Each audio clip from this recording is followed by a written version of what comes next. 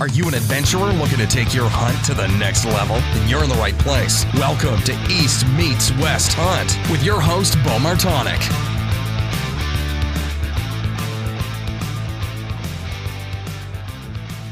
Hey everyone, welcome back to another episode of the East Meets West Hunt podcast presented by Spartan Forge.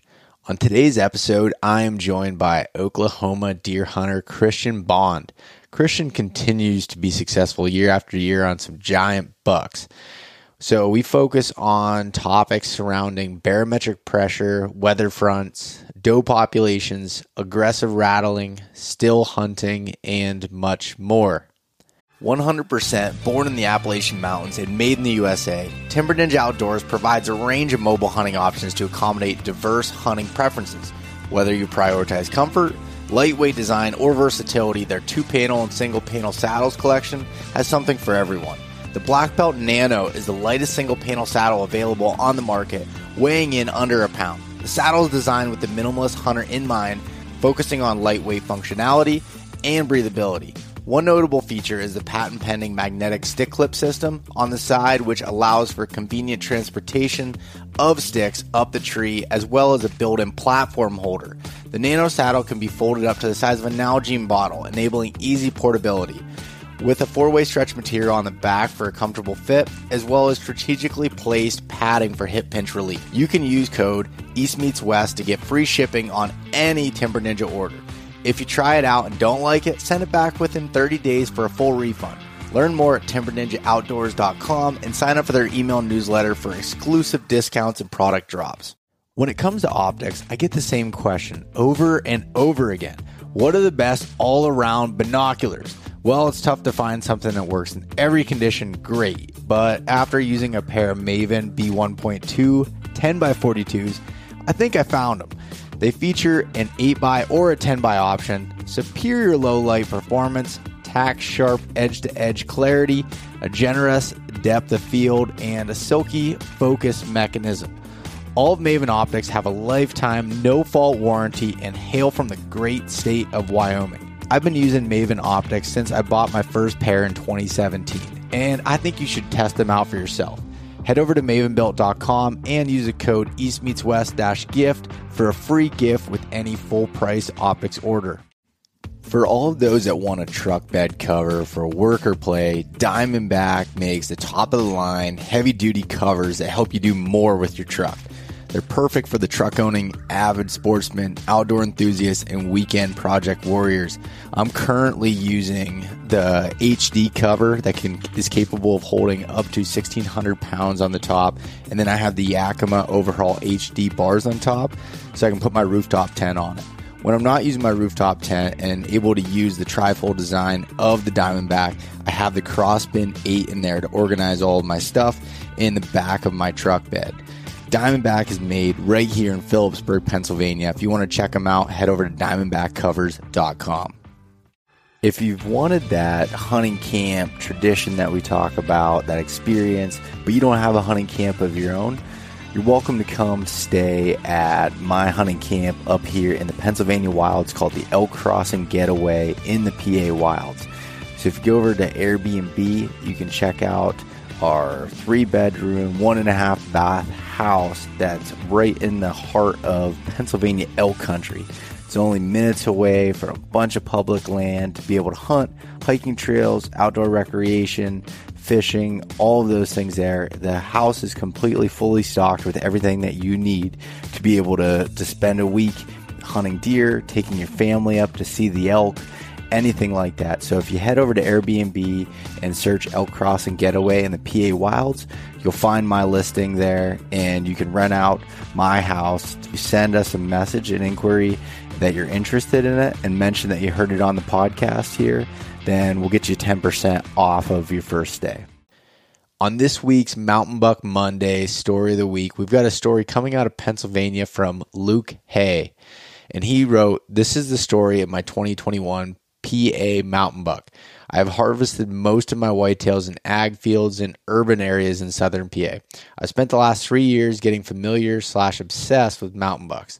This podcast has provided me invaluable information and knowledge that led me to success this past season. After 4 straight all-day sits in my tethered Phantom saddle, I had a few encounters but no shots. I knew I had to try something different for my 5th and final day. That night, back at camp, I broke out my razor and shaved in the rut stash. The next morning around 9 a.m., this future 120 class 8-point began to work a scrape 50 yards from me. He began to walk off in the opposite direction, and I hit my grunt tube a few times with no reaction from the buck. In a last-ditch effort, I hit the snort wheeze, and the buck turned on a dime and walked right up the logging trail and offered me a 12-yard broadside shot. The snort wheeze is something I never thought to try until hearing so many success stories on this podcast. My first mountain buck with archery gear, and I owe it all to the Rut Stash and the East Meets West Hunt podcast. Well, Luke, I don't think that you're giving yourself enough credit because you put in the work, you did it.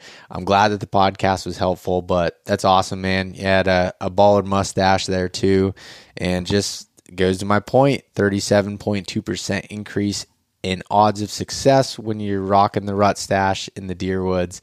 Awesome. So if anybody has Mountain Buck Monday story, send it in and you can check it out. So I posted the photos of Luke's and all the other bucks that are Mountain Buck Monday on East Meets West Hunt on Instagram and East Meets West Outdoors on Facebook. If you want to send in your own story, shoot me an email, bo@eastmeetswesthunt.com, or you could just go to eastmeetswesthunt.com and fill in the contact us form.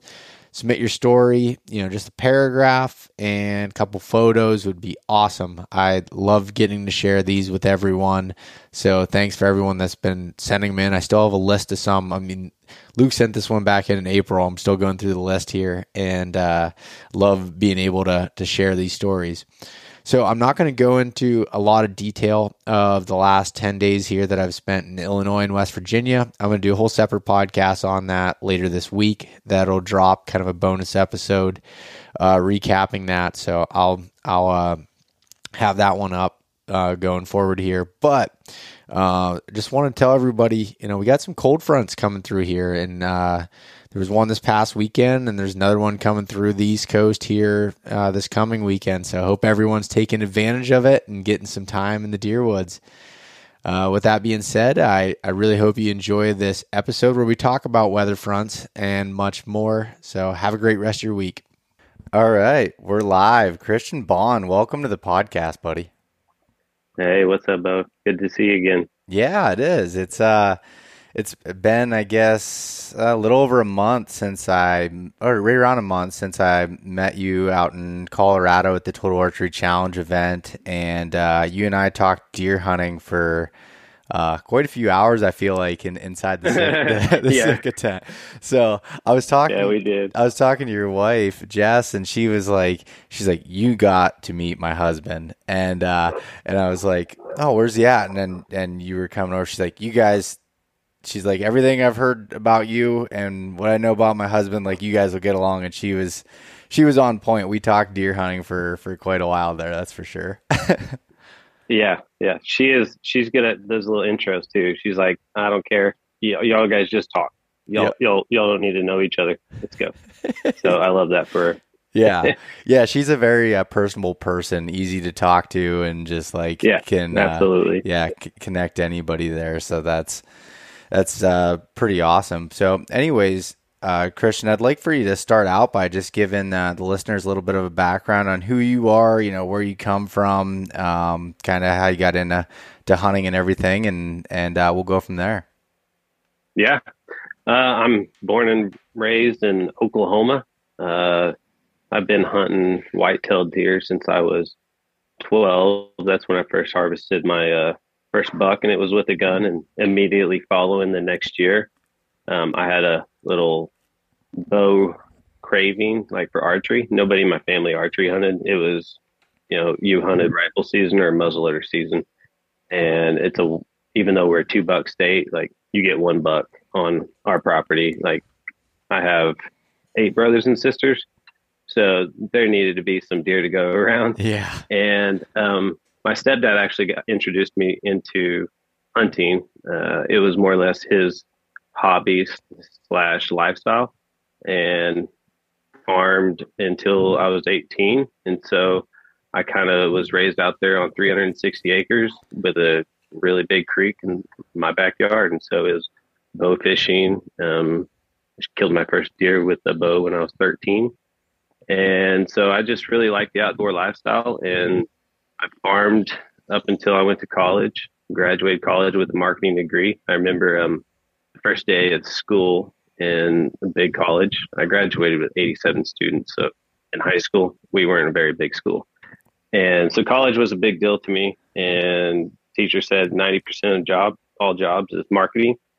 So I was like, bingo, I'm going to get a marketing degree. At least I can get like 90% of the work out there or something. So anyways, I ended up starting my own business right out of college and started marketing and doing branding and just a lot of kind of stuff now that you see as influencers that do. I used to do that for companies, build websites, do a lot of direct response, like writing, copywriting, and things like that. And it's kind of kept me financially stable for past 15 years now, and been chasing this little hunt and fix. I really, from September to January, I'm in the woods, and like I somehow make it happen every year. And it's a nightmare on the scheduling with, 2 kids, a 7-year-old and a 2-year-old, and a wife who also enjoys hunting.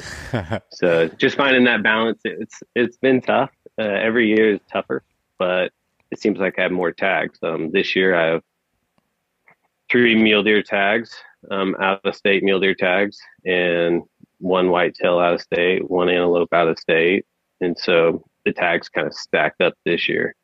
And yeah, that's probably the cliff version for me of like started hunting when I was really young and just stuck to it and really enjoy anything outdoors, from bow fishing to noodling in the summer, hand fishing, and that's kind of my life is outside. Yeah, no, that's awesome. And it's funny, with how many people I talk to on here and everything, a lot of the people that I talk to that I guess love to hunt, or just like when I say love to hunt, it's one thing to say you love to hunt, but like really love to hunt and like are just ate up by it. They've all found jobs and careers where they've been able to work hunting into it quite a bit. And it sounds like, it's almost, you know what I mean? And it sounds like with your marketing business, being able to kind of manage your time on how, you probably, I'm assuming you set up your schedule for that. Like, so how do you work during hunting season, or do you just like kind of adjust the hours a little bit, or how does that work? Yeah. So there's been several mornings when you service your clients, right? And so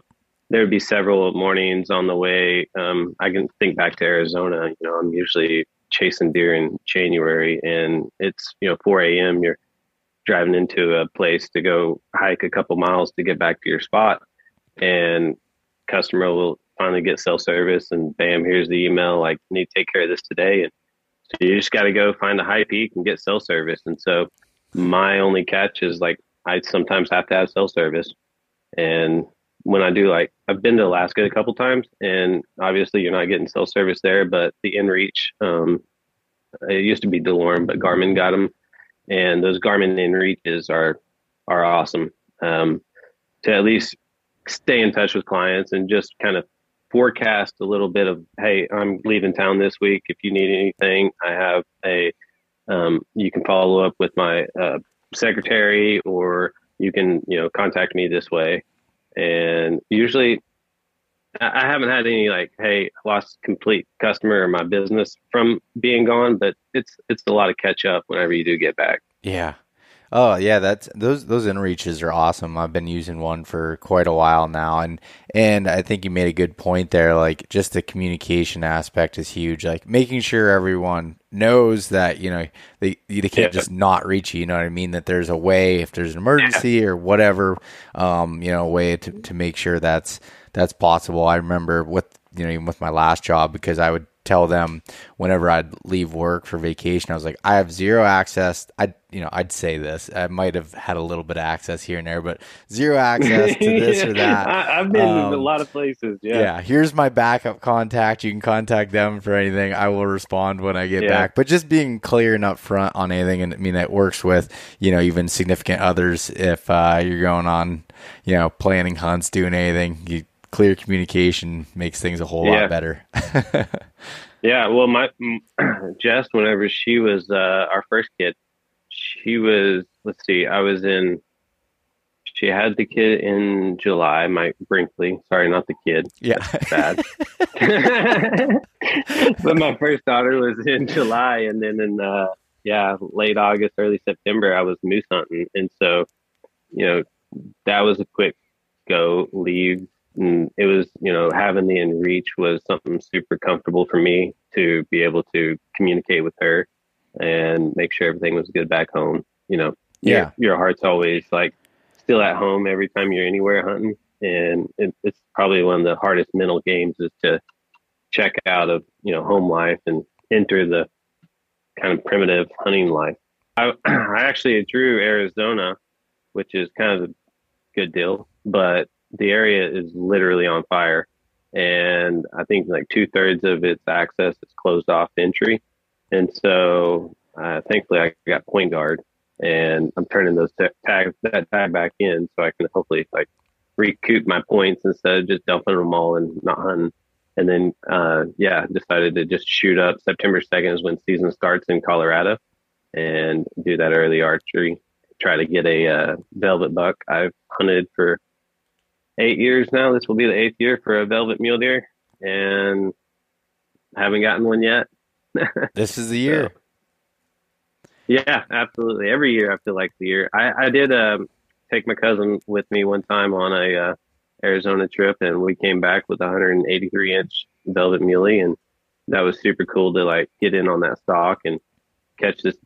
Basically, it was our last drainage, and instead of like hooking it down and shed hunting our way out like he was wanting to do, I was like, nah, we're going up and we're going to finish this drainage. And right at the very tip top crevice of that drainage was that buck bedded down, and he literally stood up, did a 180, repositioned in his bed, and bedded back down. And what he did was put his back facing away from us, and his head was facing to us. And so that told me the wind was about to switch, because the thermals were like kind of going up this drainage. And so we were saving it for the last to try to just catch thermals on the way down. And when he did that and repositioned, it was telling me that we had the thermals up there. And even though it was still kind of going at our back towards them when we were about 100 yards out, it never caught wind of us. And so cousin took his shoes off, goes in there, and Dusty slipped an arrow in at 40 yards. And it was his first time to really look at a good muley. I think for your listeners, like sometimes when like deer always bed with their back to the wind, they can see anything coming that's downwind of them. They can smell anything upwind them. And that's any animal in general for survival.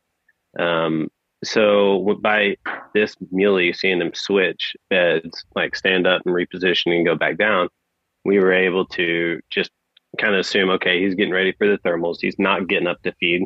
He's just going to stay in his bed probably till an hour after dark. Who knows? And we were able to just kind of like keep the wind off to the side a little bit. That was kind of at our back at the time, which was leading right up to him. And anyways, it just ended up working out flawlessly. I stayed back at 100 yards and just watched the whole thing go down. One thing that we did do is go light and fast. So we had a rangefinder. That was our optics and a bow, and no phone, no water. We were 6 miles in. We were drained. Like the closest that I've been to dehydrating without being dehydrated. And yeah, it was a very earned effort, and we got blessed with a really, really good buck that we found. It was the only buck we found that morning. So to be able to tag him by the end of the day and right when the sun was setting, it was really, really special. No, that's awesome. And that's, I mean, there's, even though that was mule deer hunting, that's the same exact thing as applying for whitetails, as far as like the bedding situations, especially when you get in some hill country areas with the thermals and the way they're bedding and all that stuff. So that's totally applicable. But it's funny when you and I were talking in Colorado there, you talked about hunting a lot of different species and all over. But I was focused on, I know that you have a fascination with whitetails and hunting some really big whitetails. And then I was doing some more research on you to prepare for this, and I was looking back and I was like, man, you shoot some really big mule deer and everything else too. So it's you definitely have spent some time in a bunch of different areas, that's for sure. Yeah. Traveling has been just you have to do it. If you haven't, I would still talk to guys that are my age, in their mid-30s, and they still haven't been out of state, and they talked about, I someday want to, how do I do it? And I'm like, you just start with like HuntWise is really good, or Onyx, or Huntful, just to kind of learn a little bit about some information out of state and go and apply for tags. And once you get a tag, try to figure it out. Like, just get the tag. Yeah. Once you get the tag, then do the boots on the ground. There's nothing that's going to prepare you other than just experience. And like I've heard a couple of your podcasts.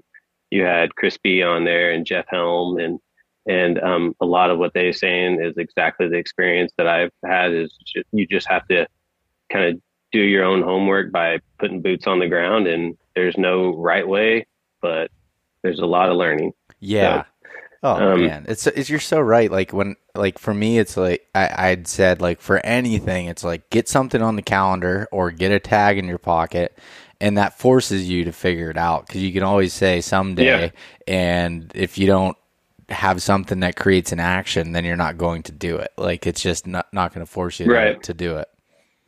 Yeah, and there's public land opportunities in most every state. Certain states are, like Nebraska, Oklahoma doesn't have a whole lot. Nebraska doesn't have a whole lot.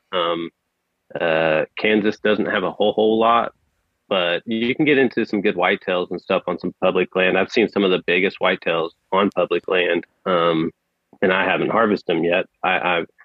It's frustrating being a public land hunter in some areas. I do hunt private for most of my whitetail, and the reason is just the Marco Polo, the running around, people just in and out all the time. It's just a lot of pressure where sometimes your big deer don't put up with it, or they just really, really hold tight and are completely nocturnal the entire time. But you do catch some slipping in November. I do have some pretty good data that probably would be helpful to your listeners on whitetails in general, and kind of what I'm seeing around the Midwest and Oklahoma and Kansas, and even Texas, and just how to kind of hunt barometric pressures, how to hunt your does, and some of that stuff if we want to chase those rabbit holes. Yeah, man, that's exactly what I want to get into. So let's start with, that's another thing that I was super interested in from talking to you. You're very data driven, and you pay attention to the years of whitetail hunting that you've done. So explain a little bit of that, kind of break down your how you're taking this data and what you've learned from it.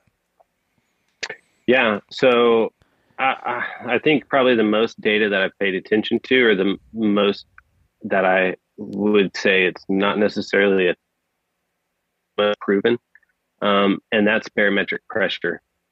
And like when the barometer hits the 30, like 30.0 pressure, if it's below that, my buck to doe ratio is way out of whack. I have probably 7-to-1 buck to doe ratio in daylight activity and movement, and really almost is like 1-to-1, 1-to-2, and a lot more daylight activity out of your bucks. And if you can time that when it's on the fall and it's above 30 and it starts to drop, say it's like 30.8 or 31.2, and it starts to drop and you see like there's a drop going on, that's the time that you want to be in the woods or on the edge of fields or out in the opening, just in the glass and out there with the deer. You'll see a lot of activity, a lot more out of your bucks. And it's literally one of the key variables. If I told you how much I've hunted in a state for a shooter buck in that given year, you would shake your head. I have like 6 years of history, and I probably hunted a max of 7 days total in 6 years and killed a deer every year. Really? Like when I went in to hunt them, it's always the first time. And it's always based off of that barometric pressure? Yes and no. It's also based on my does. So I do have, okay, so if it's November, and particularly where I hunt, it's like November 16th through the 21st. Like those are your primest days. You know, I'll always be in the woods on those days. Forever. Like if you're hunting whitetail, those are solid days to be in the woods. You can catch some early season stuff. I guess it goes down to like some of the moon phase, full moon or not. I have a little different strategies that we'll go into on how I hunt whitetails now versus how I used to. I used to tree stand hunt everything, and I don't hardly anymore. And I've had some of my greatest hunts on the ground. So on like if they're going to start coming into cycle into estrus, or if they've already been in and they didn't get bred, then they're coming back in those 30 days. But your does, do I still have you? Because I think you're froze. Yeah, no, I can still hear you. You froze up a little bit, but I still got you. Okay. So your does, whenever they come into cycle every year, it's within 365 days. So if you catch a doe, like in October 15th, we used to have a doe that would, and this is years ago, so I'm sure she's passed. It was like 12 years ago. She would always come into heat on or around October 15th. And that's the October lull that people like, I'm not going to be out there. And it might be 85 degrees. It might be warm. But when she's in heat, she'll have 4 or 5 bucks that are on her, and she'll be roughed up and just ears torn. She gets really worked over in October because every buck is just sensing her. And once she comes into cycle, like you'll have a lot of daylight bucks moving through, some cruising just to find that hot doe. And so in October, it's good to start to pay attention to the barometric pressure, because regardless of the temperatures, the moon phase, that's the one thing I found consistent is if it's above 30 and if it drops, like it's prime. And so in November, you get that quite a bit. Whenever a front starts to move in, the deer will start to hunker down, or they might do a massive feed all night and try to just prep for that. And then once that weather moves in, they'll hold up pretty tight. So like you have high pressure, but you're not seeing as much activity as in your bucks than in your does, because on barometric pressure, I pay more attention to my bucks than my does. And it kind of all boils and turns around to like whenever it starts to drop in November, they're on their feet, and they might not be out there on the edge of the fields. It's whitetail are a little different. Like people don't realize like you're going to hunt a property and you're going to set your stand on the edge of the tree line where there's beans out here in the middle. It has to be October because they would harvest the beans around 1st of October. But you're most likely going in, if you have to walk across that field or be exposed, you're going to get busted. And when you run off deer and deer are nervous in the area, they're going to be extra cautious and most likely be nocturnal for a couple days. And so I used to have spots where I'd never hunt in the mornings. Like it's only a need spot because, like it's timber that they're going into to bed up and they're coming out to feed in the fields. Well, they feed out at night, and you'll find, they're bedded out in this field, or they're bedding in this Johnson grass or the CRP. And it's like, well, most of those are night beds. They're like elk. A lot of people will think this meadow looks really, really pretty to hunt elk in because there's beds everywhere. And you're thinking, dude, I'll just sit here all day and elk will eventually come out. And it's like, those are night beds. Like that's when they're feeding, they lay down. That's not when they're just like, bedded up in the daylight. Yeah. And so some of that stuff you have to run your checks and balances and figure out, okay, well, if I was a deer, would I be sitting out here in the middle of the day? No. Sun, wind, exposed to the elements, exposed to predators, they're more cautious and a lot more likely to be around a group of other deer. And so some of that stuff where you can kind of like check off in your meadows, you can figure out, okay, well, there's the activity here. It doesn't mean it's like, hey, don't check this area. You're just going to have to figure out what time of, to go in and do your investigating. And I'd say a lot of stuff is just taking your time when you're going through the woods. I love steel hunting. I love to go into the timber, figure winds out. A lot of natural landmarks and things such as like fences, ridges, deer follow that stuff. Just a lot like elk and most other of your critters that you hunt. And because of that, I've been able to find these pockets where there's safety corridors for me to hit the horns. And if you're interested, we'll get into some of that rattling horns and how to kind of be effective on the ground with some horns in your hand. Well, let's I got some stuff I want to unpack from, you said a lot there in a short amount of time. I just vomited all.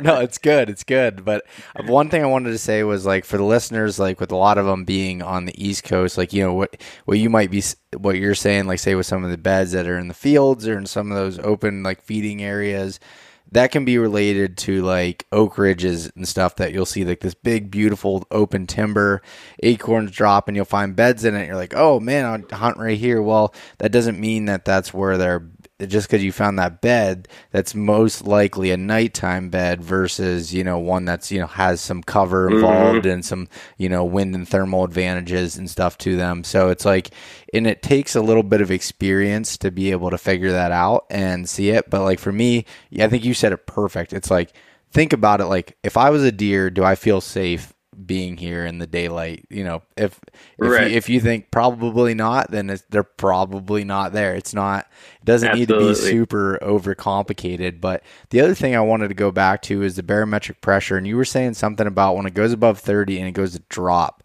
So you're saying that you like to hunt it just as it's starting to drop? Yep. Oh, okay. So after the storm has came in, and right whenever that pressure switches, that's honestly, so like from the 15th, 16th to the 21st, I think I have four bucks that were harvested within like those calendar days, back-to-back years in the same area. And then most of my others were like the 3rd through the 8th. So just early November and kind of middle to late November have been exceptional if you could choose dates like for work or whatever. And then if you have the blessing to hunt that pressure system, you know, and time it when you want. I mean, that's the other thing is like it'd be a Wednesday and I'll see it switching and I'm scurrying to figure out how I'm going to finish what I'm doing that day to get into the woods and drive 2 hours and go and hunt. But it's panned off for me. I've done that, and you just figure it out, man. Yeah. You just figure it out. No, that's I think that's really good information. And one thing that I've noticed too, like, I don't know if it's everywhere, but I've noticed that in Pennsylvania specifically and Ohio is like, as you start getting later in the season, you start that barometric pressure goes a little bit higher. So I feel, does the scale adjust for you a little bit, like depending on the time of year? Like say in October, are you still looking at that 30.0, or does it like, maybe, 29.5, or does that just kind of like what you go by rule it's from? Like 29. It's like 29.9. My does are way higher sightings than I ever see bucks. But as soon as it crests that 30.0 scale, I start to get back to balance on what I'm seeing in daylight activity. So, that's super interesting. Yeah, I used to chase like really, really high pressure systems. So like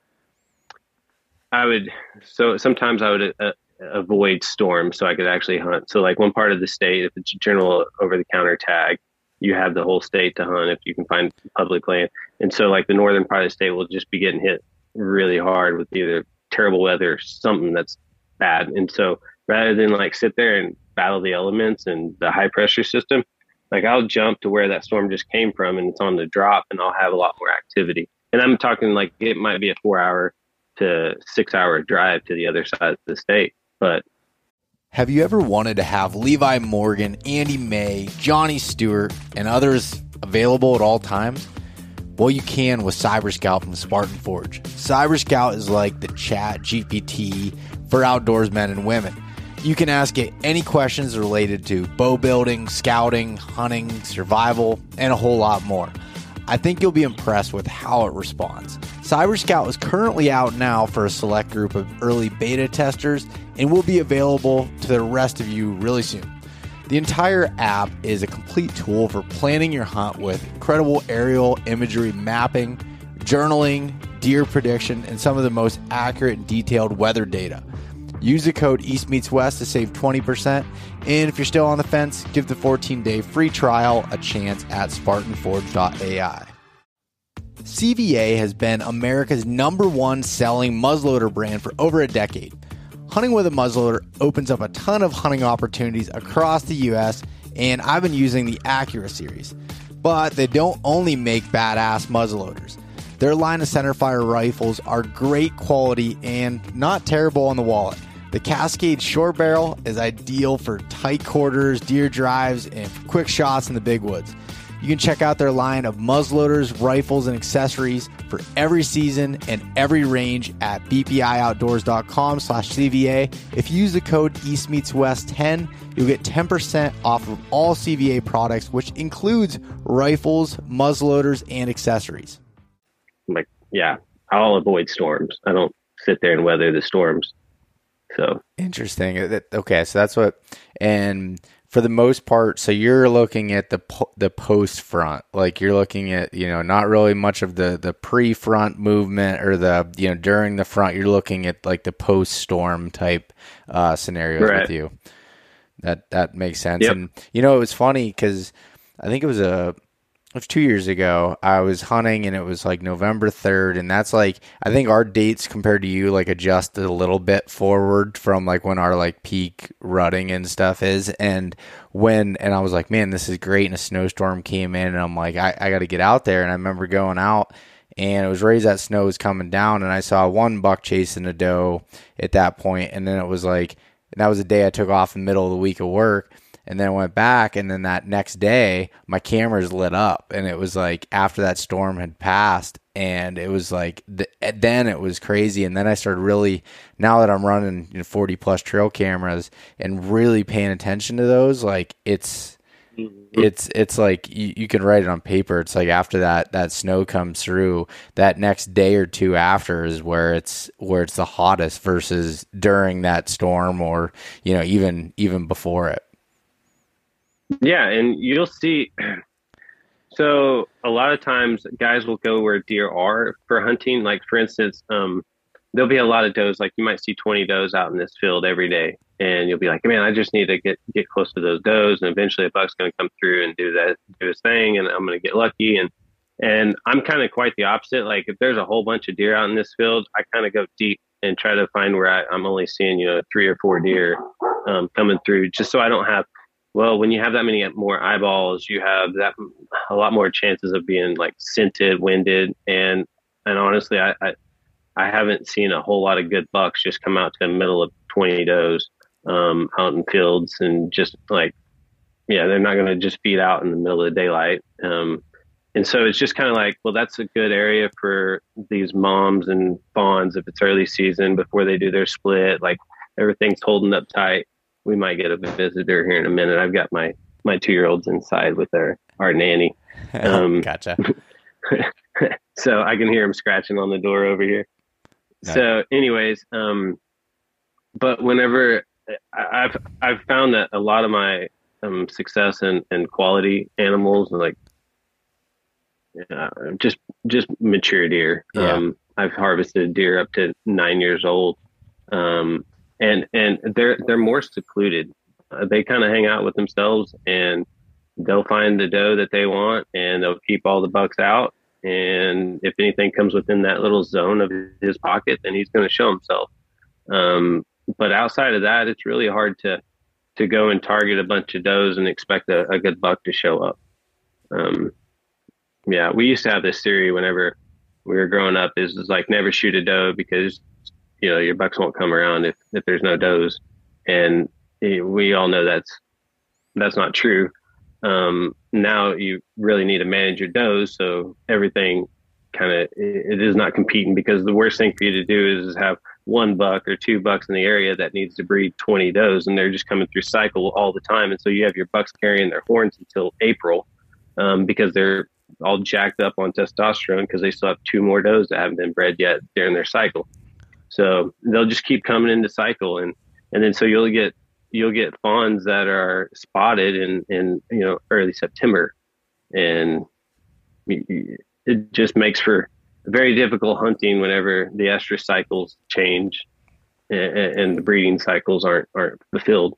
But also you have competing for food, competing for, well, even does want to be bred. I've rattled in several does on rattling sequences in the woods, and so they're just seeking bucks just as much as bucks are seeking does. And I think that's a lot of stuff that maybe some of your listeners can take away is just really pay attention to your does and your cameras, especially late season. Like I start to target my does in postseason versus early season to harvest them, because I want to know what does didn't get bred. They'll always have like 4 or 5 bucks that run with them whenever you see them catch them and come into cycle. And so like in December, late December, in early January, I'll have a doe that will run through with 4 or 5 bucks on it, and you'll be able to identify a lot of that in your trail cameras. If you have a doe all of a sudden like running through, head low, kind of shoulders high, front legs stiff, you'll see all of a sudden a line of bucks in your camera, and you'll be able to take some inventory notes on that, like try to find some markings on her. If she's got a notch in her ear, if she's got a big bald patch on her butt, just some signs that like once they lose their winter coat and their summer coat comes in and then a winter coat comes back in, a lot of scarring and stuff like that. It's really hard to identify, but double white patches on their throats, some of those things do come back. And so you can kind of keep track a little bit of your does, and based on their behavior and their attitude, you also be able to know which one it is. And so those are like the first to go the next season, as well as sometimes if I get a chance early season to shoot a doe, she's got a button buck with her, that's the doe I'm going to take. Because your does will also not let inbreeding happen. And so every year when the rut kicks in, mama's kicking, their son out of the herd. Like, we're not breeding. Yep. And so they'll run off your bucks, especially if they're born by that mom. And so by shooting mom, buck stays around a lot longer, and so you'll see him in this 4 and 5 year old time. I've noticed a lot, like once deer hit 3, when it comes to hunting season, they're pretty much turn nocturnal, or they disappear off the farm until they get super old, if they do get old. It seems like that 3-year-old time frame is whenever they transition to really venturing off, or they'll disappear, and a lot of that's because mom is running them off. Interesting. Oh, that's or and one of the things like that you said, like with the doe numbers and everything, and that's one thing that I've heard so many people, and I've talked about it on here before, but complain like where we're at in Pennsylvania, and a lot of these like Appalachian mountain areas have low deer densities. And I'm like, that's good. Like, that's actually pretty good for the rut activity and the health of the deer. And since our numbers have been trimmed down, we're seeing bigger body size, we're seeing bigger antler size, everything, because they got more food, they have everything, all these different things there. And I was talking to a taxidermist that I use, and he went through basically went through this whole theory on, he can tell where certain bucks come from in the state depending on the deer densities and how many does are in the area and all those different things. And it is really important to note that, and also so that you're not having breeding that's going on super late, and then the bucks are running themselves down, and if you get a hard winter or something, it actually can kill them that way, or just like drain their body so much that in the spring and everything, when these nutrients just have to go to rebuilding their bodies versus building antlers. Yeah, but I mean, that's a really good point. I've got another deal where I hunt next to a river on one of my particular places in a creek. So basically 3/4 of the property is covered by water surrounding it. And every so often we'll get flooding in April and June. And those deer really, really struggle that the area is flooded on because their antler growth just shrinks.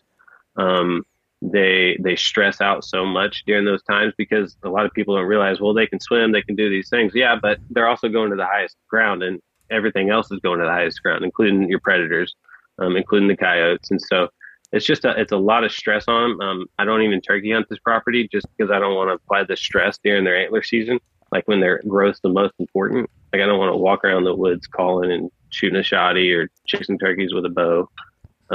I just stay out of that area, and I do some shed hunting, and it's pretty in and out quick. But the stress of that, so it makes it to where you start to realize, like, well, what is a management buck?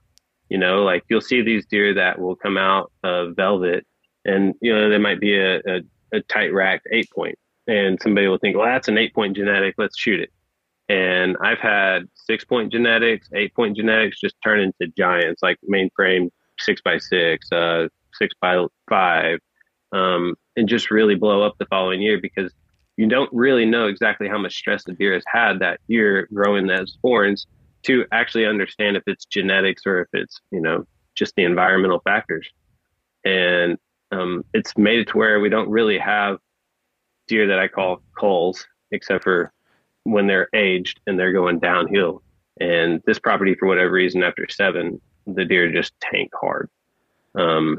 They go downhill really, really fast. Like we've got a 10-year-old deer that's probably 70 inches, and he used to be a monster. Really? And yeah, just kept slipping and never see daylight. And you might shoot a really good buck before you shoot him in a 1 buck state, and you just watch him grow up. I've watched him for 8 years, the same deer, and he is just like a spoon paddle, little 3, and then like his 4-point tall eye guard, so you know it's him.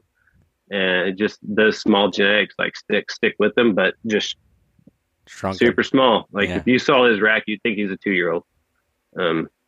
That's crazy. Yeah. So I had another question on the weather side of things. So when you do have, say, warm weather during the rut or, low barometric pressure, any of those things, are you still hunting at certain times of the year, or are you just focusing on those high priority days?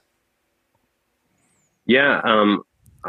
I'll be honest, like you're going to not see deer as much sometimes in the heat, but like I've seen them in the middle of the day when it's 85, 90 degrees out. So, they are a wild animal, and it's hard to exactly predict what they're going to do.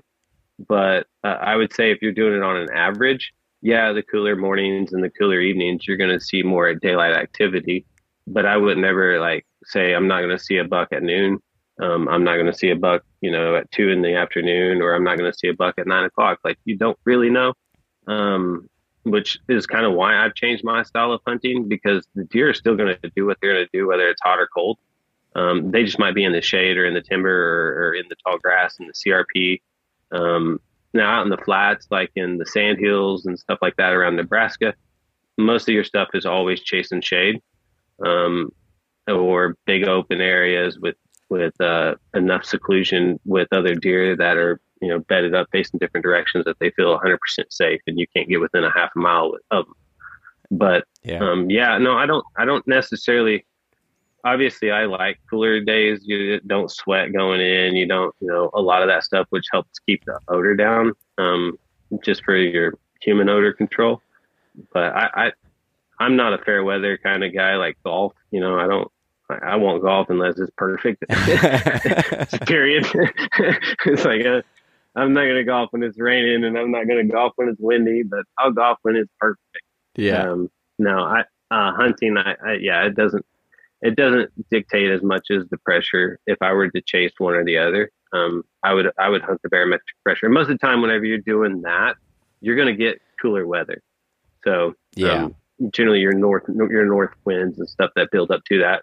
And I think that's I do chase that more. And again, I'm not 100% out east where you're from. I'm curious to just like stay engaged with you, just to find out more about like kind of like deer behavior and a lot of the stuff that dictates movement and things like that from that side of the coast. But Most of the stuff that I've hunted is literally Missouri's as far east as I've been.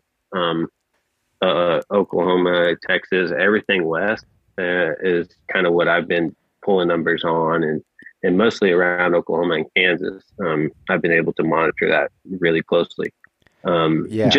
just from years of experience of hunting it. Yeah, and I know I think a lot of the things that you said are very similar, even though we're in completely different geographic locations. Other than the dates, I think the dates, switch a little bit for Hmm. us as far Yeah, as like, rut dates and everything else, and those obviously switch. But the barometric pressure is something that I've definitely paid a lot of attention to over the years. I know my dad's paid a lot of attention to it, and those weather fronts and learning, kind of what I was saying there, post front with snow, especially, and also rain too.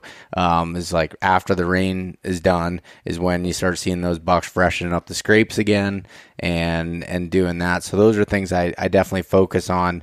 And I think also one of the things, like for anyone that's taken away from this, is like what you're saying with like the barometric pressure. It's like, okay, if you have, X amount of work you need to do for your clients this week, like I'm going to work on the days that are, don't meet those requirements and hunt on the best days, like especially when you have, yeah, But if you're able to hunt, you're going to hunt, you're just going to change your strategy up. And like right. what you were talking about a little bit with, now, switching to hunting off the ground a lot, which is also a really cool thing that's interesting because I see it a lot in some of the states that I shouldn't say a lot, but I see a lot more of people hunting off the ground in some of those areas where you're at versus where we're at. But that's a style of hunting that specifically my dad has been doing for years and had a lot of successes, is being aggressive on the ground. And the way his strategy is like,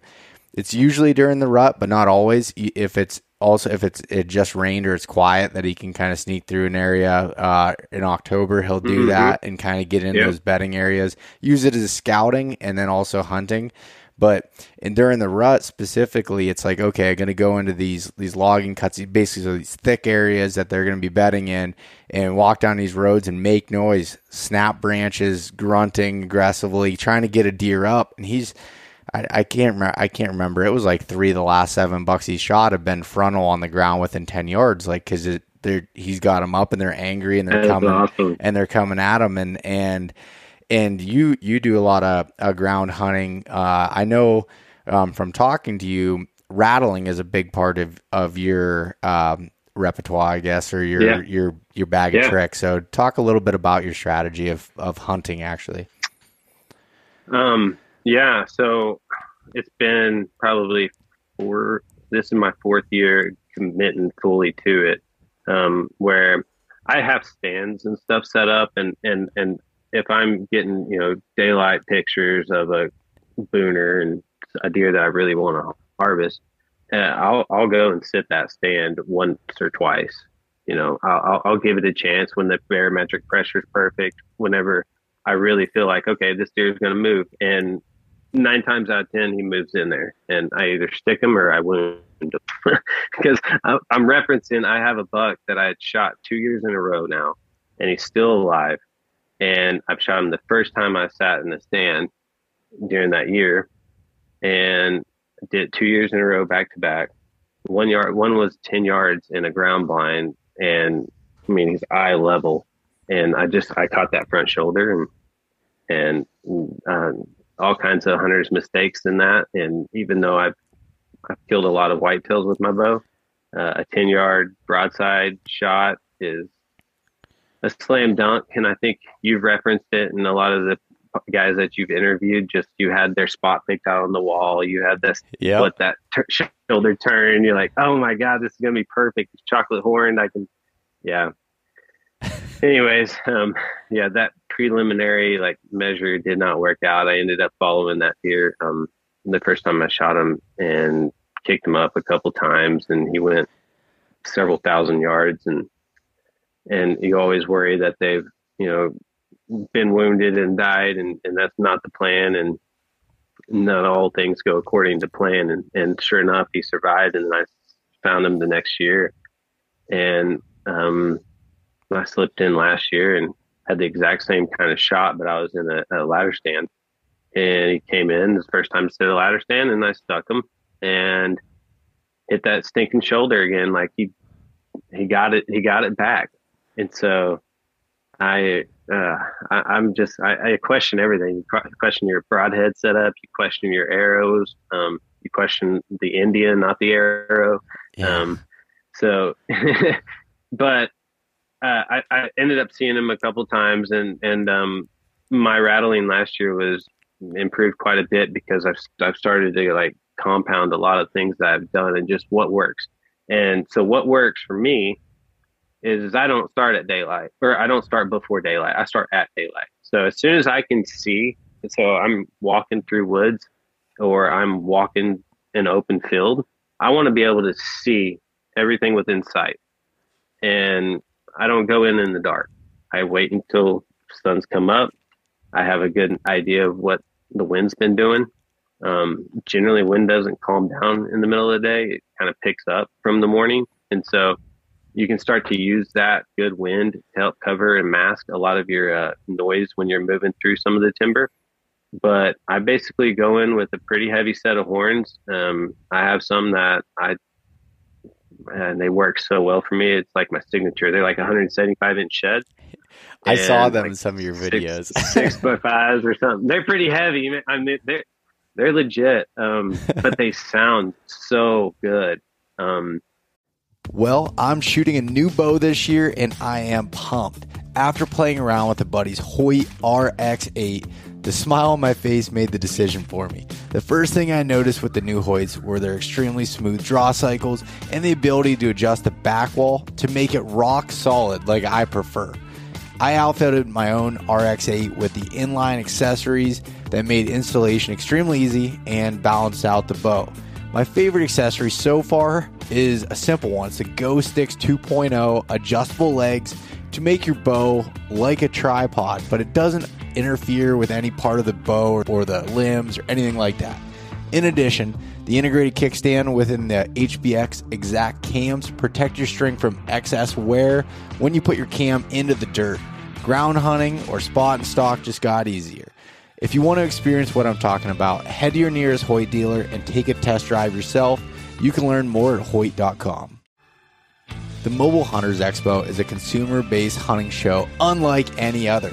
It provides an interactive learning experience where you can try all things mobile hunting and learn from the best in the business.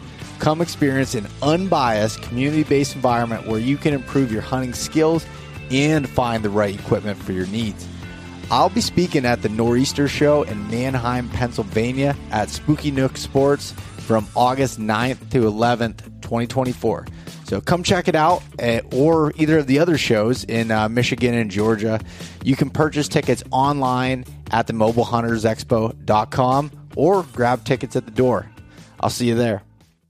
And if you've ever heard deer fighting, which I'm assuming you've probably heard them in the woods and you've probably heard them on the edge of fields or at night, there's a lot of different sequences, and especially if you watch Texas hunters rattle, there's a lot of questions to rattling. And my only thing that I do is I literally try to visualize deer fight. Okay, well, when you hear a deer fight, you rarely hear their horns just constantly just back and forth, back and forth, back and forth. You hear like sticks breaking, the ground's like feels like it's almost shaking, like hooves hitting hard dirt, just crashes everywhere. And so that's how my style of rattling is I would go into an area, I'll figure out where my wind is. I'll want it to be a crosswind if I can, because generally the deer will try to circle downwind and come in. And usually it's just out of sight, like that 80-yard ring. But if I can get inside an area where I have a 20-yard visual left, right, forward, that's all I need. And I have something secure behind me, like deadfall, a river, a creek, a drainage, just something that I know the deer aren't coming from.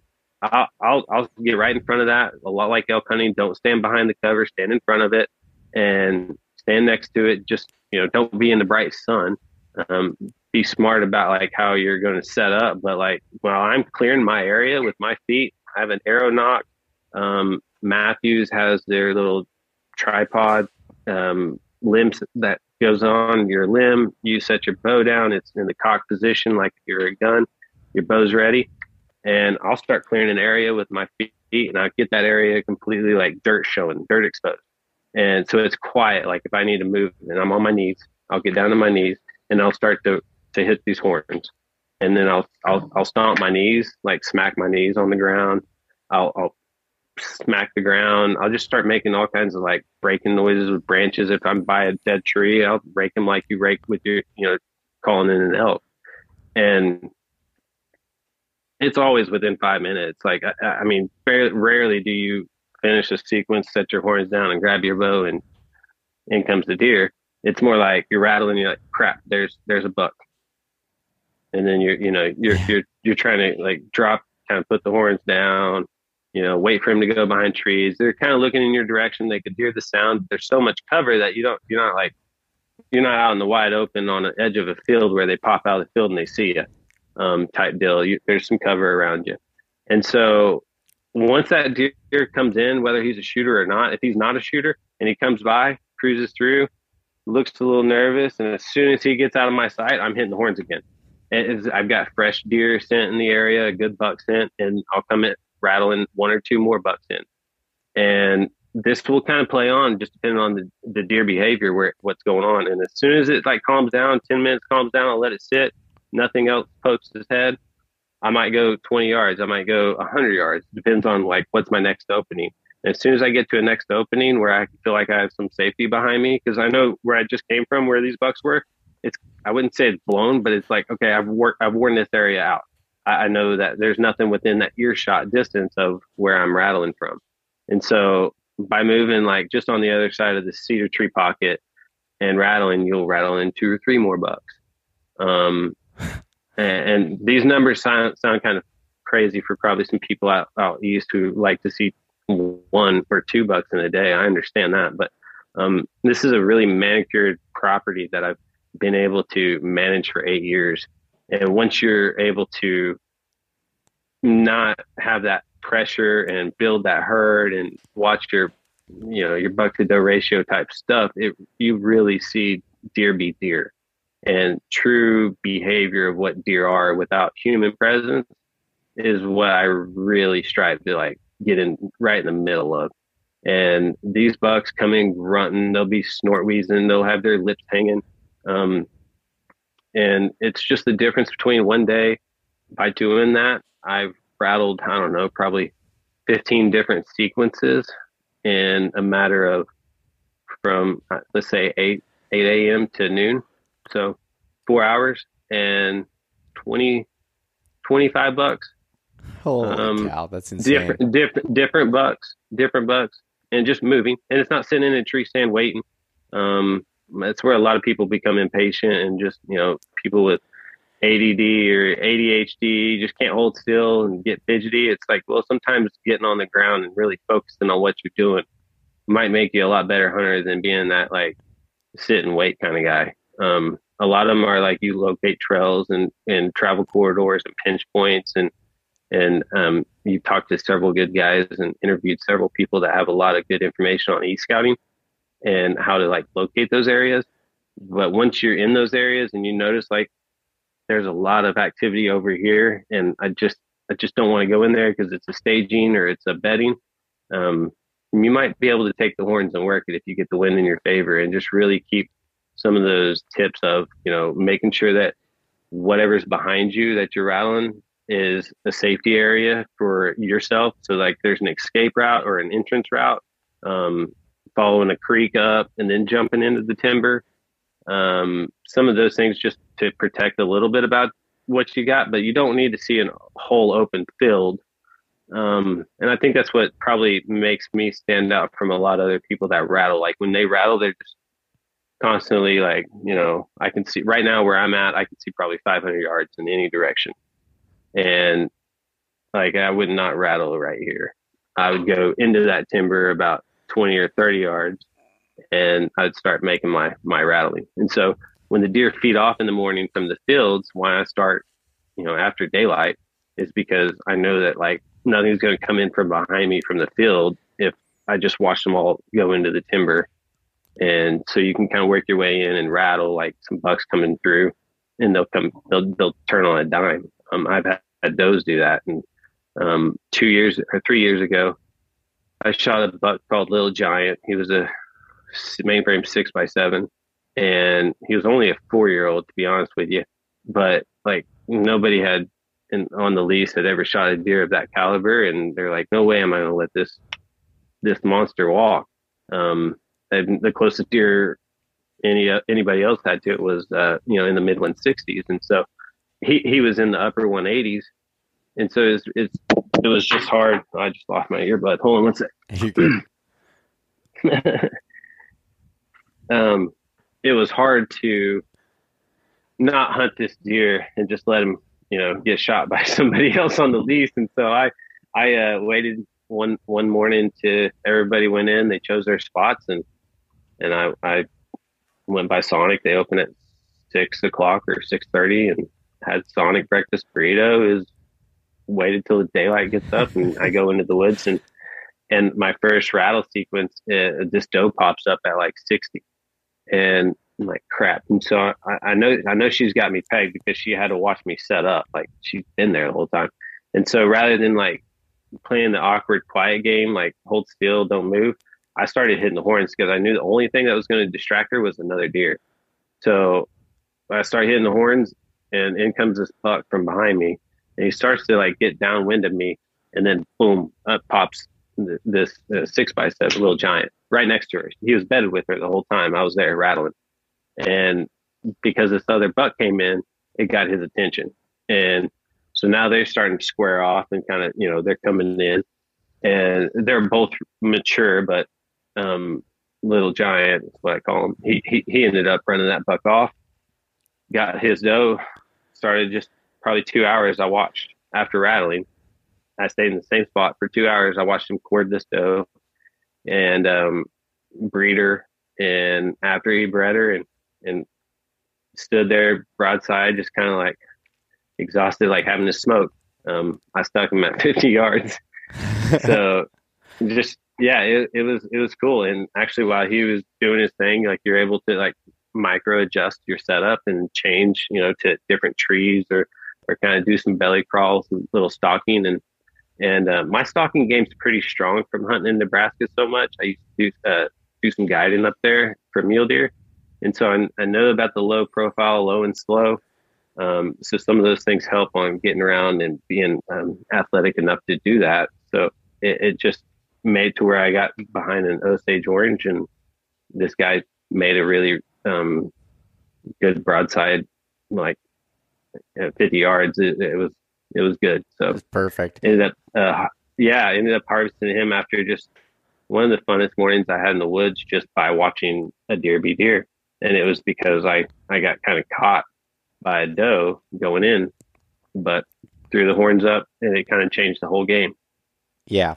So I wanna add something to this, because anybody that's listening, I can hear it in their heads. All right, well, that rattling's not gonna work, on public ground in Pennsylvania, and I've heard that so many times, and so me personally, I haven't had a ton of luck rattling, but I don't even carry rattling antlers anymore. But listening to you is like, I didn't ever put like effort really into it. I hit the horns together, and that was it. My whole thing has been grunting, and I've had a lot of luck with it. And people said the same thing. Oh, you can't grunt in these pressured areas. Yes, you can. You just got to use just a little. Take what you're saying and think about how that can apply to your area. Whether that's in a logging cut in some thicker areas that have things, it's going to catch our attention and sounding realistic. Like when I'm grunting or doing anything, when I was stalking a deer in New York, now it was a younger deer, but in last year in New York, I got in close, and he kind of had spotted me as I was moving in on him on this ridge, and I just kind of like stayed still, and as soon as he put his head down, I kind of tucked behind his tree, and I grunted, and I started pawing the ground, and just with my boot and doing that, and I could just see his tail, and he just started wagging it like, okay, he's calm again, and then he stepped out, and I was able to shoot him. And it's like, you have to think of how to like, and also looking at like the deer and how they're reacting and all these things, like that'll take learning, but like just making it as realistic as possible. And you relating it to elk hunting is the same way. Like the people that are calling and raking trees and doing things and trying to sound like two bucks fighting, that's exactly right. Now I really want to try doing that here in Pennsylvania and trying to do a little bit more of the ground, rattling game and see, just giving it a shot. I mean, that to see, but you can't, when things don't work for someone, you gotta, instead of just saying it doesn't work in my area and you've been dealt these bad cards, a lot of times you got to look at, okay, maybe I'm just not doing this the right way. I'm not sounding realistic. I'm not setting up correctly. You made some really good points that you talked about briefly, but like standing in front of the object, because you stand behind it, you're not going to get most likely that buck's going to go where you can't shoot. But when you're in front of a tree and you have cover behind you, that you have a lot wider field of view where you're able to shoot, and just picking and using your senses on when to draw and everything and when to move is probably extremely important. Well, if I used to be this guy, like if I drew back on a doe, it didn't matter. Just to anchor early season, and you settle your pin, you're like, okay, I always touch the trigger off. So like, I'm not a guy that just will practice free drawing on deer that I don't plan on shooting. So like I'll do like it just, once that pin goes in, it's just almost like a punch. Like it just instinct just kicks in, like you got to shoot it. But I have been able to pull off several draw cycles on deer whenever they move through on young bucks and stuff that I'm just like testing the water, seeing what I can get away with, what I can't. And a lot of that is 100% from experience. You're reading a deer's behavior, their ears tell you a ton about a deer. And you can watch their demeanor and know, like, did they pick you up or did they pick some sound up or some bird or some squirrel, which most times squirrels don't even agitate them at all unless they're barking, then it'll get their attention. But there's a lot of things that you'll notice, like hedge apples will fall and just crash, and they just sound like little mini bombs being dropped in the woods and in the hard timber and some of that. And they won't even pick up their head. But if you just tiny little step crunch with your foot on a twig, it'll alert the whole group. And so there's small cues and small little sounds and pitches that will really draw their attention. But a lot of times I found if you're frontal facing a deer and it's coming into you, if you can wait for that moment for them to just like turn, look away, get behind a tree, and you do your draw cycle straight and almost push the bow directly at them rather than do it like a sky draw, come down. You're literally like, if on the lens, like right here looking at you, you don't see a draw cycle. Like if you were a deer 20 yards away, like it's not like you're seeing this. So for anyone always keeping. Hold on, I just wanted to give one point here. So anybody that's listening to this, if you watch the video version, you'll see Christian doing the actual draw cycle and showing you how it lines up. I just wanted to, before I forgot, throw that in there. Very true. Yeah. So I always almost like keep my pins around the vicinity of, if I'm bow hunting, where the deer is, like on them the whole time. And so, and if they stick with me on that eye level, or say they're moving left to right, and I'm trying to like paint this picture for the people that are listening. If they're moving left to right and they say they've seen your chest, you're frontal facing them. If you keep your body position with them the whole time they're moving, nothing changes from their view of you. Like, no signs or nothing like that.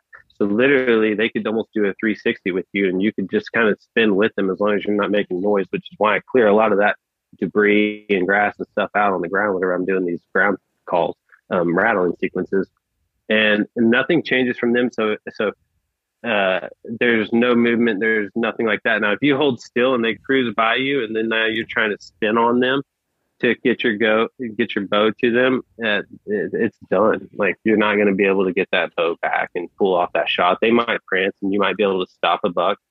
A lot of times, based on just the mat or however you stop them, will also dictate how long they're going to stick. Whitetail are pretty good at stopping, mule deer not as much. But yeah, whenever I've done this, so you mentioned like different viewers will also probably think this is a bunch of BS. Like, it didn't work in my woods. I've heard that everywhere I go. So it's not gonna offend me. No haters or anything like that, because I don't care if you do it or don't. I wish you didn't, because you wouldn't have near the success that I did or do. And I can come and hunt those bucks. But outside of that, I wish that everybody would, because it would change the way a lot of people would hunt. I think there would be a lot more hunters if they could stay a little more active. I think that's why elk hunting, mule deer hunting, and a lot of that spot and stock stuff is so like exciting right now, because people just, they like to feel like they're doing the work and putting in that effort to sneak in and outsmart that animal, rather than the sit and wait game. I mean, let's be real. There's some hunting boxes around here in Oklahoma that are just as nice as a little mini hotel. There's a lot of comfort that people seek whenever they do some hunting. Yeah. But if you want to learn a lot about an animal, like get into their domain. I'm not saying like go blow up their bedding areas. That's ridiculous. Like, kind of understand where these deer come in and going, and you learn that by like actually eyes, boots on the ground, not trail cameras.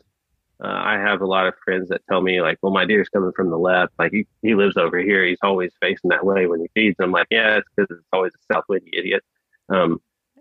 Because like they'll come in downwind to feed. Like, experience. Yeah. It's like, well, pay attention to your winds. Like, what direction this wind, like when he approaches it. And bucks, when you're sitting in a stand, you watch them. I've had several bucks never even go in front of the camera, and you hear these stories all the time. Mm-hmm. One or two bucks will be on that trail camera, and you're like, "Hey, check out this deer that came in that I passed. Like, he's a super cool up and comer." Or I never did get a shot of him, but he was in front of the camera for like 10 minutes. Like, check it out, and you check the card, and nothing. You won't even have a picture of him. You're like, this is BS. But yeah, so actually getting your eyes out there and seeing what these deer do, how they feed out. How they navigate through the timber, or if they're out in the opens, like in the prairies or in the sage, try to kind of like pick up some of their patterns and then intercept that. And I would say that just glassing first, figuring out where they're coming in and out, and then going in and intercept that with the rattle sequence. I've done it as late as December 28th. Based on the idea that deer are coming back into cycle that didn't get bred in late November. And it works just as well. I have almost as much fun late December, late rut rattling, and it's incredible. Oh, and it's different states. I've done it in the notorious Texas, Kansas, Missouri, Oklahoma. Yeah, I think that's about it. So I haven't been a whole lot of places whitetail hunting, but I stick to the core. Yeah. And there's a lot of different terrain here in Oklahoma. You can have your deep timber.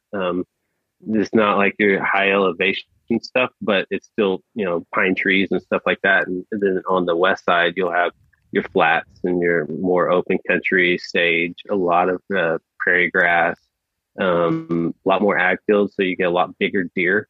As far as quality of deer and their size, a lot more eastern Oklahoma, you'll get smaller deer because it's just a lot more foraging, not near as much row crop and ag. And so the soil's a lot harder, doesn't get as much minerals, and they have to really work hard to find their mineral sites to grow those horns. But you can still find booners in eastern Oklahoma. You can still find booners in western Oklahoma. And it's just kind of like adapting to what the deer are doing based on their environment that they're in. A lot of guys like Brandon Adams, who's had some success with decoying, like even on the bow and putting out decoys. It's another good way to attract deer to bring them by. And I've done decoying. I don't know if it's my scent on the decoy, but I've always had one or two problems every time I ran decoys, like with other deer. And I don't like educating deer. And so after trucking out a decoy and, hauling it and everything else and camera equipment, it's always getting left now in the truck. Yeah. So. No, that makes sense. And it was interesting talking to you when we were discussing Oklahoma, because like my impression of Oklahoma was just flat, just open country. And Oklahoma has so many different that might be some of it, but there's so many different parts of Oklahoma. And I want to say there's like 4 or 5 different regions essentially that we were discussing. And there's basically areas that look very similar to what I hunt in Pennsylvania of like, hill country, a lot of terrain, big woods, thicker country. And then you have, more of the open stuff. And just like, there's a lot of different variation there, which I thought was pretty cool. Yeah, it is.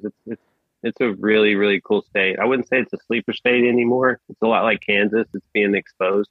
So a lot of big deer are coming out of this area. And it has to do a lot with like the farming, the agriculture, a lot of the Oklahoma big game fish. Like they're doing a lot trying to help the populations on quotas and basically changing seasons, and it's been good to help Oklahoma on our whitetail. I do wish that we'd go to like Kansas 1 buck state, because everybody shoots that first buck and then they'll chase that one that they're going to put on the wall. Yeah. And just a lot of, or they'll shoot or they'll consider there's a management deer. And man, I'd like to get in a debate with a lot of guys as long as they're not from Texas, because Texas runs the high fences and they really, really manage their antlers and genetics. But you can't change my mind telling me that a 6-point buck was not going to be a booter next year. Like, I have too much evidence of that. Yeah. So you just don't know. You just don't know. There could be a ton of things that can change their horn growth. And for you to call it a management, it's rare. And then 50% of the genetic of that buck is from a doe. So you got to shoot her too, to get rid of that gene. Yeah, that's hilarious. No, it's cool. Like there's so many different states, and I was telling you, I've been doing some deer data research for the Spartan Forge app, and I've been going through all the states, and Oklahoma's one I did a deep dive on, and understanding, and not sharing it on here, but just like where all of the, where some of the biggest deer are coming from in the state versus, all the deer numbers and all of these different things, and done that for a lot of the states. And it's pretty cool. It's pretty awesome that we, the United States in general just has so many awesome places to hunt whitetails, and just like I'll never be satisfied as far as I'm always going to have places that I want to go to and check out, and that's an area that's been on my list, and as well as many others, Yeah, I'd love to let's go rattle, let's go get in the woods and try it. Just kind of like do a prep course with you, but more or less just have some fun. Yeah, it's really fun. I've taken a few people that just couldn't believe it, and they're like, I'm never changing. Like I'm gonna, this is my style of hunting now. It's a lot more active, and again, you do blow deer, you're gonna bump deer, you're gonna do that stuff that's probably not up to some of the old timers that like to hunt. Like I've got a couple guys on my lease that they won't rattle. They see my success and they don't even see the bucks that I see. And they've hunted the least as long as I have, and they still haven't seen the bucks that I've shot or wounded, and they still live. And it's crazy. They just tree stand, hunt it hard, do all day sit, and still don't catch it. And I'm like, just come with me rattling. No, I don't want to do that. It'll change the way I'm hunting. Yeah, stuck in their ways, and it's finding what works the best for you, and being able to if whatever you're confident in, and sticking to it and having fun. I mean, like that's what with elk hunting, I love being able to run around the woods, and I've got that way with rifle hunting in Pennsylvania too. Like I don't really sit much during rifle season. I like being able to sneak around ridges and still hunting, and actually had called a buck in 2018 that was came around this ridge and spotted a doe. Looked like she was getting bumped around in there in December, and it was so.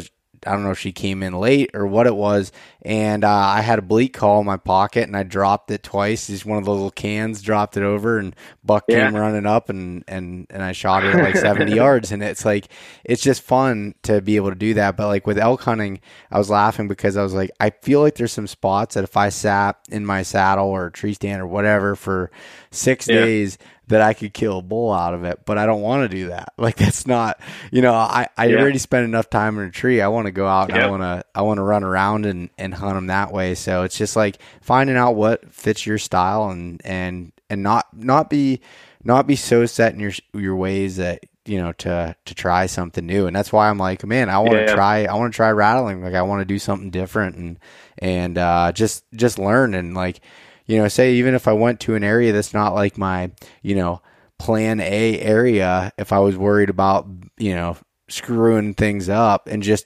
testing it, like, why not? Yeah. Yep. Yeah. I have quite a few videos. I need to post some more. I get a lot of content myself and capture it, but I'm terrible at producing it. It is just like pulling teeth to me, is sitting down at the computer and trying to edit and produce video. And so, I have this visualization of like how I want it to look in my head, and for me to get it there, it takes so long. And so I have a lot of video. I started filming in 2005. Wow. All of my hunts. And so, I've got some killer stuff. And what led me to that was, my mom and stepdad would not believe me whenever I'd come back with stories about what I saw in the woods. And so I started taking a camera and video it, and I got my best like deer at 198 on camera, shot him out of the stand with a bow. And a lot of the rattling that I'm starting to do is figuring out how I can set up a camera to just show a little bit more of that style. Because I do think that a lot of people not only will have fun with it, but will find it very effective. And when the time's right, you're not wasting twiddling your thumbs in a stand when you should be on the ground, just playing with the deer. Yeah. So, and you learn a lot. You learn a lot on the ground, like when you're sneaking and still hunting, because I'm not just blowing through timber, trying to, get to spot A. I have an idea of where I want to go, but the way I set up will be, you're checking your thermals the whole time. There's a lot of things that go into where you set up wherever you go. Like I don't have an exact spot. I have areas like, okay, I know this area is really safe to rattle, so I can go to here. But like whenever I'm on virgin ground and I'm doing this for the first time for some of the guys that are listening to this, like when you go into an area, you see a lot of like sign from rubs, scrapes, scat. You'll see bedding. You'll see some does actually like feeding. Whatever you see that's considered deer sign, which is the animal you're trying to hunt. Clover patches, cool pockets under timber. Like when you're moving through timber, you'll find these little cool areas where the temperature seems like it's 5 or 6 degrees cooler. Those are all really good areas for like bedding and staging. And you know that there's going to be deer around that. And so you start working your way in rather than like going in and working your way out. And so just when you still hunt quietly, you're never going to like completely like sneak in there without a deer knowing that you're there, but they might just be hearing you and associate that with like, okay, here's a buck fight now going on. And that's what all this little crunching was, or, clearing out your area, those things. And so you try to like picture what you're doing, paint a picture with your eyes closed of like, okay, if I'm listening to this without seeing it, does it sound like a deer? Does it sound like some bucks fighting? It's not click, click, wait, click, click, wait. It's boom, the bomb's going off. You're shaking. Yeah. You're just like thrashing. You're trying to not to do a whole lot of body movement, just mostly with your hands and wrists. Just so that way, like your profile is not so big and moving. And then, set them down after like a minute of rattling and be ready. If nothing else comes in, you can start like breaking some branches randomly and then go back to rattling again. If it still doesn't come in, get up and go 50 yards, go 80 yards, go on the other side of the tree and try it there. And if those deer were working in within those 10 minutes and you're closer to them now, so they're really going to pop out on you. Or whenever you do move, like a deer will come slipping in sometimes. If they do, they're not catching your wind. You're not alerting them. They're moving through the area and they never found what was there. And your scent's not in an area long enough because you're not sitting there for 30 minutes to an hour. So you're not educating a whole lot of deer. And when you stay mobile and moving, I found it to be the most effective. Like I said, rattled in 25 bucks, just moving through rattling sequences, walking through the timber. I've done it in the open country where you're just outside of a small little cedar pocket and everything else is sage, and you rattle on top of this little ridge, and then here comes deer just pop up. They start working their way in, and you got to have some pretty heavy duty horns for the deer that I know to really broadcast that pitch or that tone out there. The rattle packs and stuff, like I used to do the old rat pack that you could twist by Primos, I believe, or Night and Hill. They make some, and I've had some success, but not near the success. Like there'd be times in the woods when I could hit those things and I never even get a deer to come in. I'm like, this is kind of crazy, because sometimes whenever I tree stand hunt, I'll take those as versus my real horns. But after running real horns and big horns, they're the only thing that go with me. I leave the rattle packs and stuff to everybody else. I had those black racks, you know what I'm talking about? They're called the black racks. That's what I had. And I don't have them anymore. They've got to be hanging in a tree somewhere. Like I've hung them on a branch. I don't know where they're at, but that's what I always use. But as you're saying that, I'm picturing a set of sheds that I want to use for my rattling antlers. And the more points, the better. But 8-point sheds work too. Sometimes you got to watch out for the eye guard. They're going to smack your knuckles. And if you do turn, you can get same side sheds. I sometimes would run that. And, one's backwards, one's forward. So you're not at all smacking your hands. And it does sound like a little bit different of a rattling. And the back of those on trees when you're raking them, just a lot like what probably some of your elk hunters would do, just thrashing trees. It really makes a difference. Nice. So stomping the ground, I do that a lot this year with my knees. Like when I'm sitting there, and it's like I'll sit with almost not Indian position, but on my knees, like just sitting back and just smacking my knees and hitting the horns on the ground, and then just kind of fighting them back and forth, and just act like movement. And do it behind you, you do it to the side of you. Just certain sounds will broadcast certain directions, and if they're within earshot, I've had really good luck at bringing them in, and it's pretty quick. And they come in possessed whenever the rut's on. Like their eyes are so just solid black, no white in their eye at all. You can't see any white. The blood is just pumping. And to be seeing that and those deer, it kind of changes your perspective. Like, holy crap, this is a real deal. Like they get fired up. Yeah, no. And does come in like that too. Does will come in really hard looking. I had one doe bring in $8. She came in, busted me. Grant Harper is another buddy of mine that I've taken into some timber. And it's like the back of the tailgate, this field. It was the 300 acres of row crop that was just cut. And it had about 15, 20 acres of timber on the backside and then a river. And I can never go in and hunt in the mornings because the deer are just, going back towards the timber, and they're going to work and bed down there. And so I would watch them feed off this field, and then I'd follow them, and my wind's at my back, and I blow these 8 does out that were in the back of the field. They didn't go down into the timber yet, but it's like if you go down there with a wind indicator, you'll find out once you step into that timber, the wind's opposite direction. It hits like the back of the tailgate. It hits and tucks and goes back out. And so when you can find those type of spots, oh man, it's on like Donkey Kong. So your wind's going back out to the field, and here comes the deer. It's just it's nuts. It's really nuts in there. He actually drew back on a buck and shot over him, drilled a tree, but he had a great time. He was sick. I was doing some pretty silly stuff. I wouldn't recommend it, but because I wasn't the hunter, I was just having fun. I was rattling for him, and I'd put the horns on my head, and I had this little knoll. It was like where they used to like bury their trash and down here in this river bottom. So there's like this little knob, and it was dirt, and I was on the backside of it with these horns. And for your viewers that are watching, they can see what I'm doing, but people that aren't, I'm basically taking the sheds, putting them on my head, acting like a deer, and I'm just turning slowly. And then I'll go back down behind the hill with my horns, and I just start thrashing him and roll around on the ground. And he's up here on top of the hill, just shaking like a leaf, and just watching these deer. I mean, they're within 30 yards moving through whitetails, and I'm not talking like dink. I'm not talking dinks. There's some 160s, low 170. Oh my gosh. And so, yeah, it's pretty good size deer. Yeah. Now that is something I don't recommend anybody in Pennsylvania doing, is putting the antlers on their head. Oh yeah, on public land during rifle season, don't do that. Yeah, don't do that. Yeah. No, that's Yeah. so cool, man. I love hearing those stories and hearing your hunting strategy there. Just like you can hear it in your voice, it like just gets you pumped up. It's just so much fun.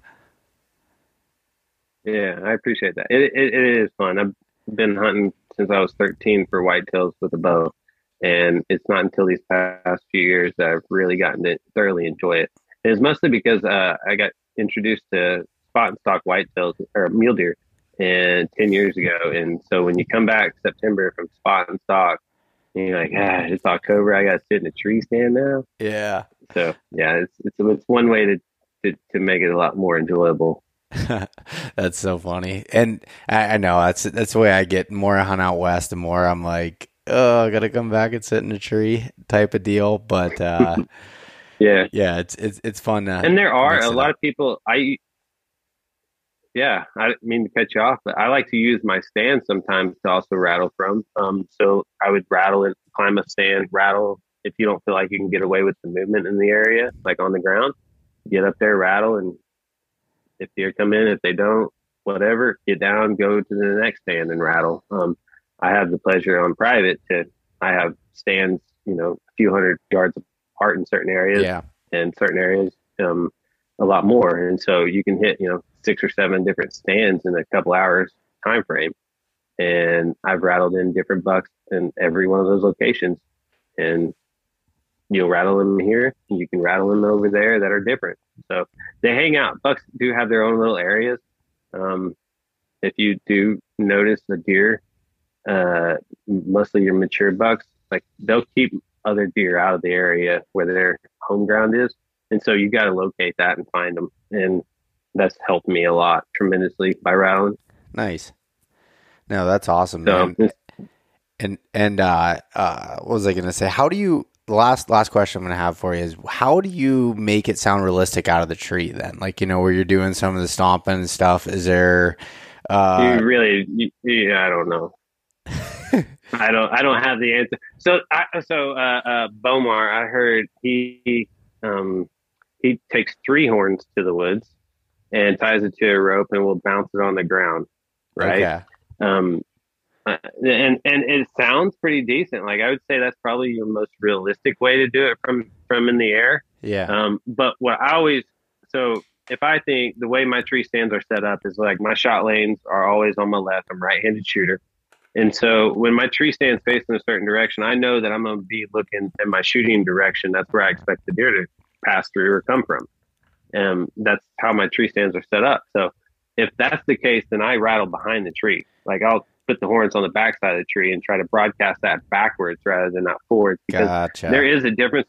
There is a lot of difference between on the ground. And sometimes I've rattled on the ground, drop the horns and climb up the stand, and try to make it up there before deer come in. Because you get that, like I said, it's hard for a deer to sit there and go, oh, that's bucks fighting, whenever all I hear is just tinging noises and no crashing or no. Yeah.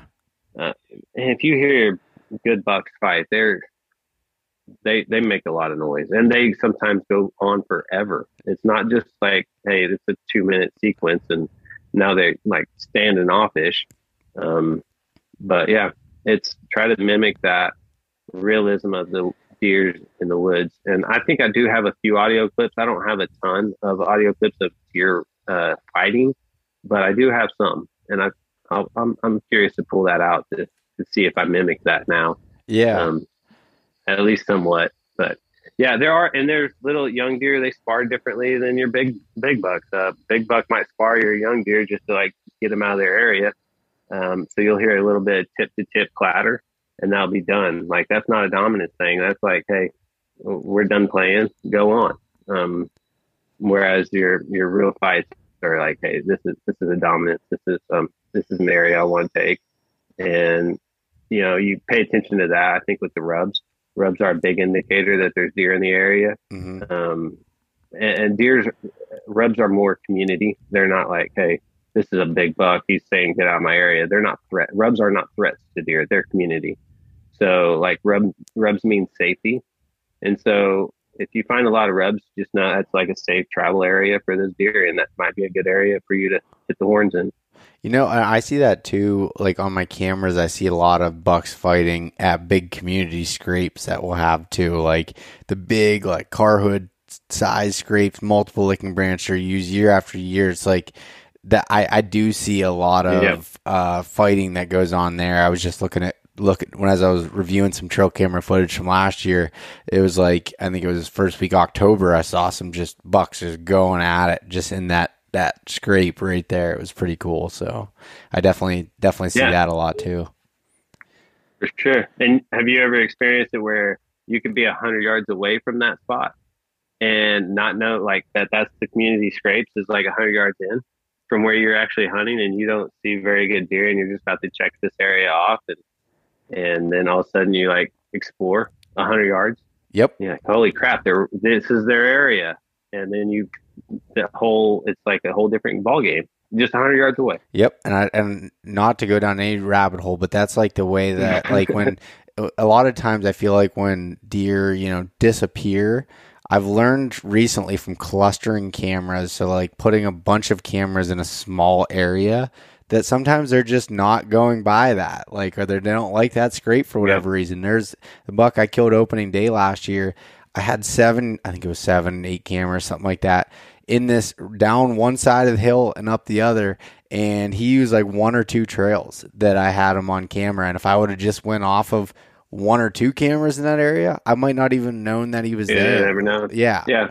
And it was just good for you doing that extra work. Yeah. And it's not that, not saying that you have to do that, but it was something that I learned on. Sometimes if a buck, disappears or it doesn't always it might mean they moved away, but it doesn't always mean that. It just, maybe you got to fine tune things a little bit.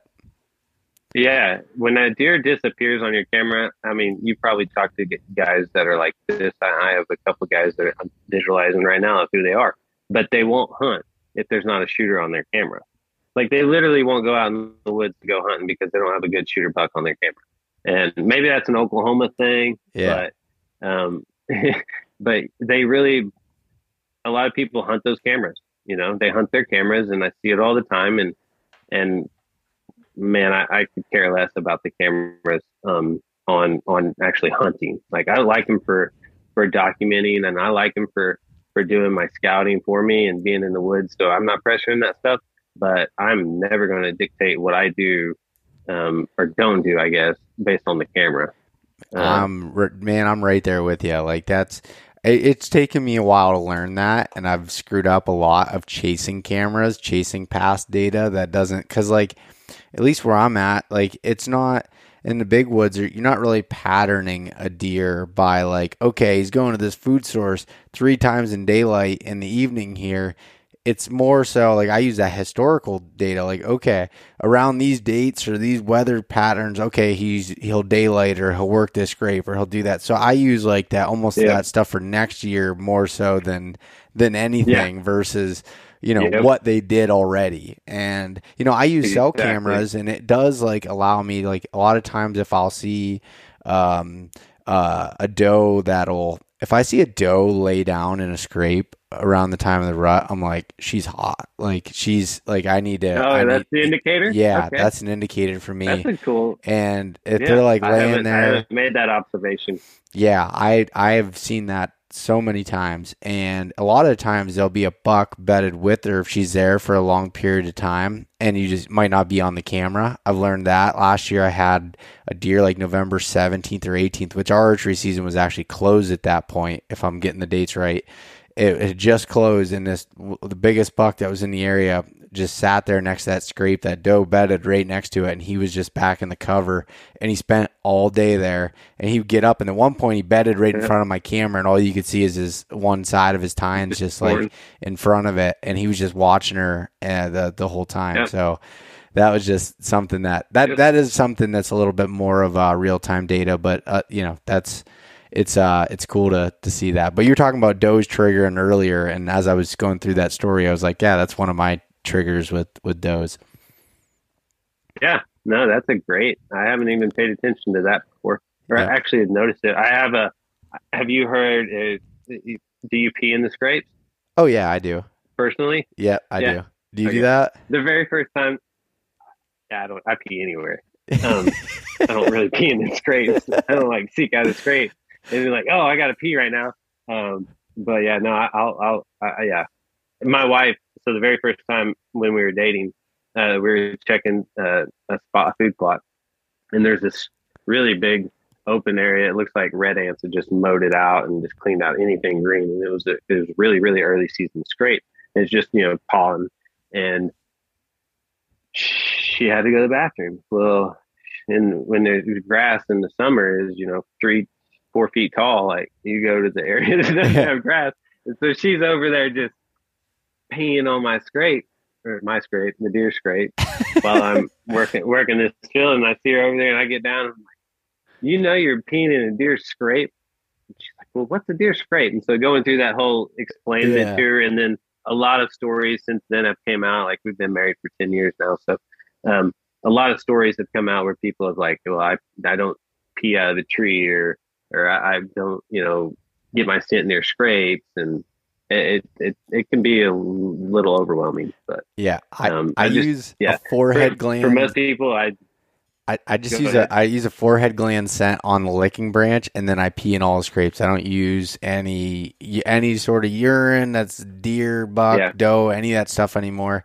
I do that when I'm going up to go set up, and if I'm hunting a scrape, I'll like not walk on the trail that they kind of go to use to do it, but I'll walk over to it, and like from one side I'll piss in it, and then I'll go and I'll climb up my tree, and or if I'm checking cameras, I'll make myself go. Like I'll do whatever I can. It's one of those mental things for me, whether it's 100% helping in any way or shape or form. But I had Dr. Carl Miller on here before, who's a deer biologist and a whole bunch of other things, and he was saying that like it's not going to affect them like everyone thinks, as far as doing that, and everything turns. And I listened to him talk about it, not me, to get the actual facts, but I want to say it's like within so many minutes it turns to ammonia anyways, and it's all the same.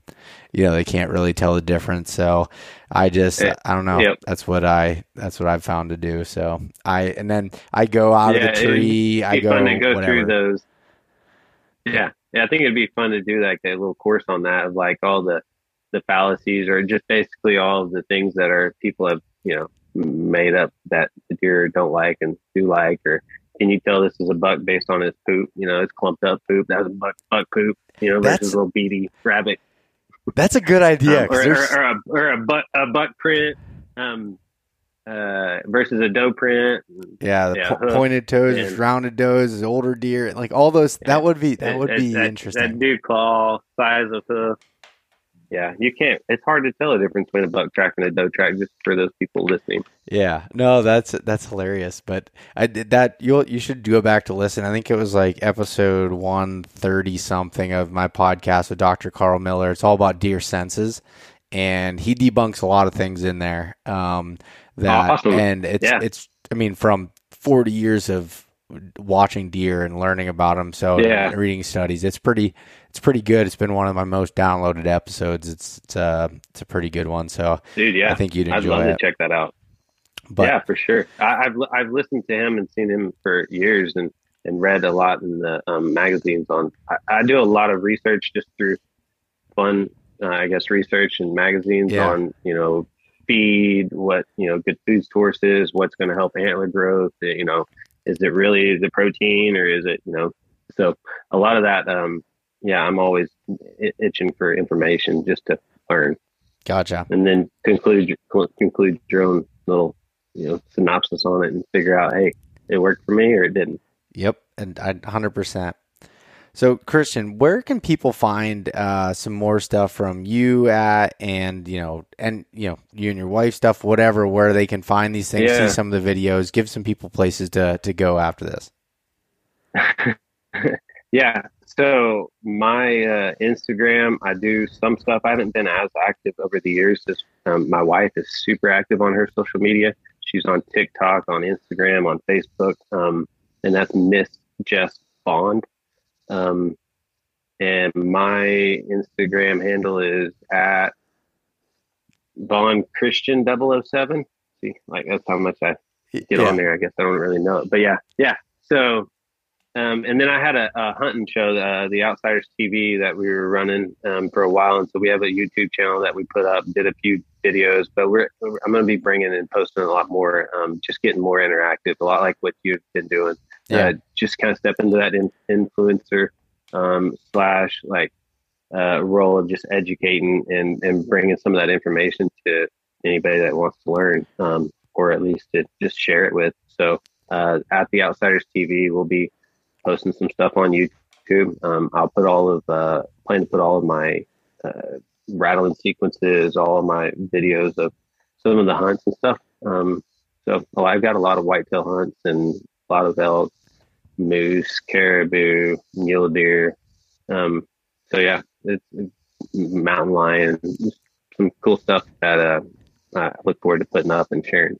Yeah, no, man, I'd love to see you do more of that, and I'll put in the show notes the links to those things. But if I'll give you one piece of advice, and you're talking about the editing thing and how you have a way of looking at it, don't care as much about the quality of the editing. Like I just put up a video. Like I have so many scouting videos that I haven't put together because I'm like, okay, I'm either gonna, I have a video editor, Justin, that's amazing, and like I'll have him but I only have a certain amount that I can, a lot to pay him essentially, so right. I can only do so many, and I'm like, I don't like the way I do it, and I just put together a random scouting video of me and my buddy the other day, very just like raw, and it's done really well, and people enjoyed, watching it and doing that. And I think just putting the information out there is more important than the quality side of it. So that's my advice for you.